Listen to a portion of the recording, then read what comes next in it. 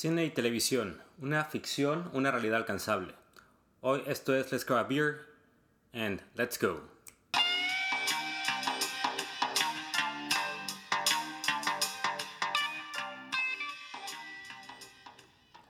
Bueno, hoy en Let's Grab a Beer vamos a platicar un poco acerca de lo que es la industria del cine y la tele aquí en Vancouver. La verdad es que muchos se sorprenderán de todas las producciones que se realizan en este lado, en este lugar fuera de Estados Unidos, ¿no? Pensando que la mayoría, y principalmente producciones que pensamos que son totalmente americanas, o más bien de Estados Unidos, se realizan de este lado, ¿no? Entonces les vamos a platicar un poco acerca de esto. Pero primero que nada, abran sus cervecitas y salud. Bueno, primero que nada tenemos que notar que Vancouver ha tenido una explosión en el tema de producciones. En un pasado, pues la verdad es que todas las producciones se realizaban dentro de Estados Unidos, pocas en otros lugares, ¿no? Pero, y más cuando estaban mostrando lo que sería en papel una ciudad que se supone está en Estados Unidos. Pero Vancouver ha obtenido y ha empezado a ganar mucha fuerza en ese aspecto. ¿Por qué? Primero que nada, pues la cercanía que tiene con Estados Unidos es un plus, obviamente. Y el precio de producción dentro de Canadá al precio contra Estados Unidos es impresionantemente distinto. O sea, la producción, el gasto que tienes en Canadá para una producción no es que sea bajo, pero sí es mucho menor. Es por eso que muchas producciones se hacen aquí en Canadá. Pensando en algunas, podríamos hablar de Arrow, podríamos hablar de Supergirl, podríamos hablar de 100, Flash, The Good Doctor, Supernatural, entre millones más, ¿no? Esas son de las primeras que pues, tengo en la cabeza, que son recientes. Pero también podemos pensar y analizar las películas que se llevaron acá. Por ejemplo, Deadpool, que se realizó en plena ciudad de Vancouver, en plena ciudad de Downtown. The Butterfly Effect, igual, 50 Shades of Grey, Twilight, entre millones más. Es muy padre, la neta, ver estas producciones, porque tú vas caminando por la calle y de repente te das cuenta que están grabando algo, ¿no? Puede ser desde un anuncio sin mucho presupuesto, sin mayor renombre de la marca o del programa en sí, o puede llegar a ser estas grandes producciones que les estoy platicando, ¿no? Por ejemplo, una de las cosas que sucedieron mientras yo estaba aquí en Vancouver, pues cuando grabaron The Flash. Flash, como ya les platiqué, lo graban aquí en Vancouver, ¿no? Pero una de las escenas se llevó a cabo en el restaurante donde yo trabajé durante muchos años. Entonces, en el momento, cuando se llevó a cabo esta grabación, obviamente pues cierran el lugar y algunas de las personas pueden estar ahí o no, pero lo llenan principalmente de extras como debe ser y pues con producción, con gente de producción, ¿no? Pero posteriormente, al ver ya en la tele, decir, oye, ese lugar yo lo conozco, oye, ese lugar es el lugar donde yo he estado trabajando tanto tiempo, ¿no? Entonces es algo muy curioso. Otro ejemplo de esto fue cuando yo, de hecho, iba a trabajar a este lugar y la calle donde está el restaurante la cerraron, una cierta zona, ¿no? Y yo, pues, ¿qué está pasando? Obviamente me imaginé que era una producción, pero no me imaginé que era una producción de Supergirl, una serie que sí tuvo pues un impacto importante, pensándolo pues a nivel de Estados Unidos. Entonces yo iba caminando por ahí y nos dijeron, ¿sabes qué? Pues no puedes pasar por esta calle, tienes que ir a la siguiente, ¿no? Entonces yo empiezo a caminar y pues me encuentro a la actriz que era la Supergirl, y a otros 3, 4 personajes de la serie, muy obviamente pues en su personaje y escuchando, y más bien estaban hablando con el director probablemente de lo que pues tenía que pasar, lo que iban a hacer en esa zona, lo que sea, ¿no? Pero entonces yo pues me tuve que seguir, ya me metí a trabajar, ¿no? Entonces el vivir aquí en Vancouver te hace parte de esta como sociedad, vida que estás, o sea, pues yo paso y de repente me encuentro a la actriz, me encuentro al actor y pues es como si nada, ¿no? Como un día más, un día menos que sucedió, ¿no? Entonces es algo muy curioso. En otra ocasión fui a un hike cerca de lo que es Vancouver, bueno, en North Vancouver, y también en una zona, en una sección estaba y cerraron para el público, obviamente, y asomándonos, tratando de investigar quién era, qué pasaba, era el elenco de Pretty Little Liars. Entonces dices, mira, qué curioso, qué padre, que estoy aquí en un lugar pues un poco retirado fuera de lo que es la vida nocturna, la vida como que laboral y demás, y te encuentras que ahí están haciendo este evento, ¿no? Entonces sí es padre ver todo esto. Otro ejemplo que tengo fue cuando por cuestiones de la vida me llevó a aplicar a a aplicar a una agencia de talentos, ¿no? Y dirían, oye, pues tú no actúas, tú qué fregados haces, ¿no? Pero pues yo dije, vamos a ver qué pasa, los horarios como que cuadraban, yo quería un poquito más de ingreso, entonces dije, por qué no intentarlo, ¿no? Entonces agarro, y aparte me meto encontré la agencia y dije, pues que me pedían una foto y una pequeña inscripción, ¿no?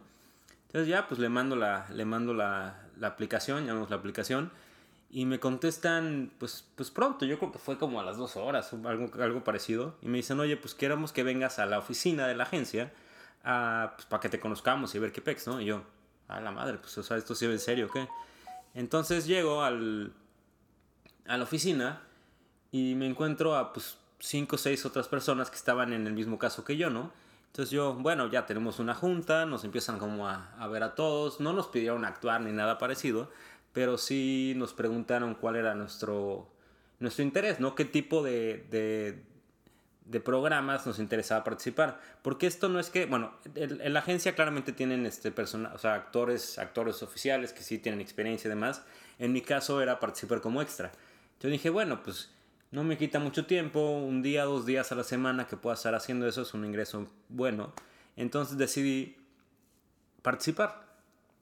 Para esto, ya pasa creo que una semana, no sé, y de repente me llega un email y me dicen, oye, me interesa que participes en la serie de Good Doctor.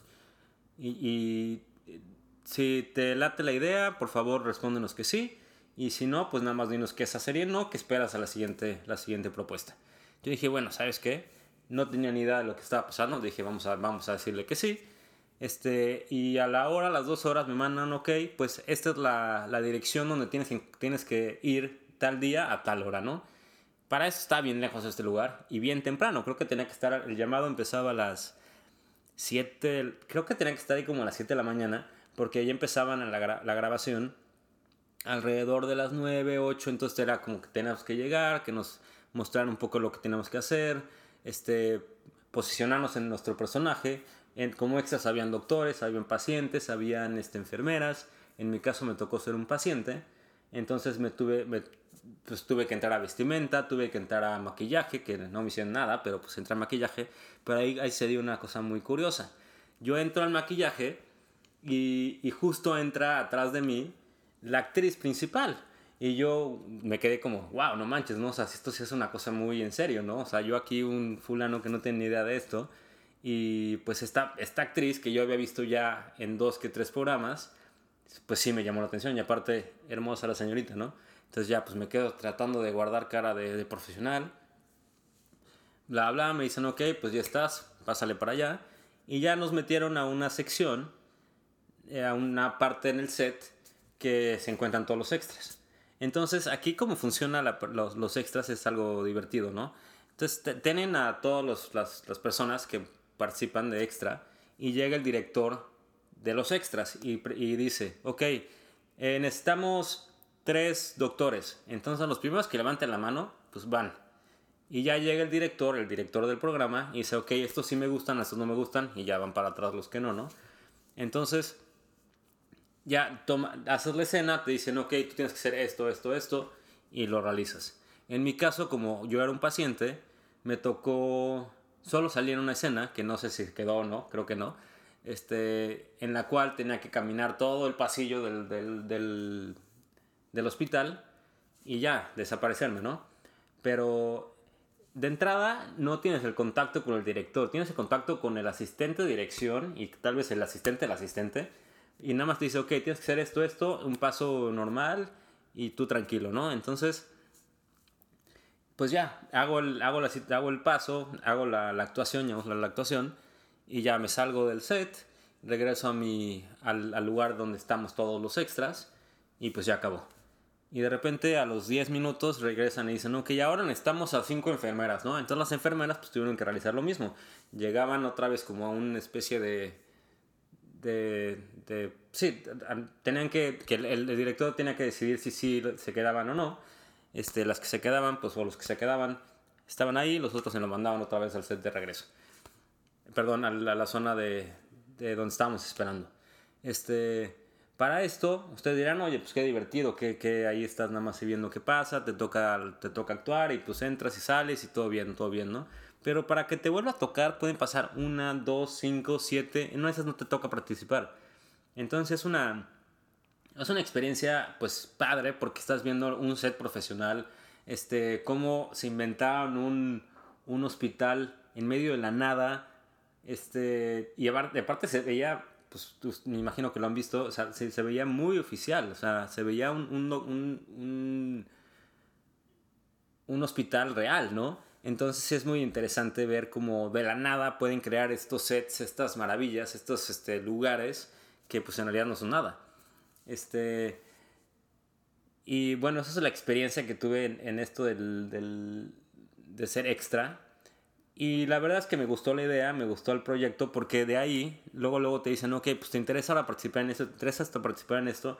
Entonces, cada día puedes estar en un nuevo proyecto, cada día puedes estar en un nuevo programa. Y al ratito ya te conoces todos, ¿no? Pero las situaciones que son llamados eternos, muy largos, el pago obviamente no es muy alto, pero pues si tú, pero como los llamados son, por ejemplo, ese día me tocó 12 horas, entonces si sacas por día y lo que vas a llevarte, pues puede terminar siendo un negocio. Yo lo quería tomar más bien como un extra, porque sí te digo, o sea, son muchas horas. Luego te puede tocar te puede tocar que te elijan, puede ser que no. Es complicado que no, pero puede ser que no.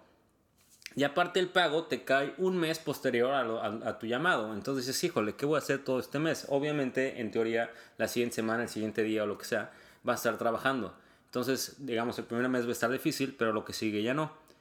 Ya te vas a adecuar a este esquema y pues vas a recibir el dinero constantemente si estás trabajando constante.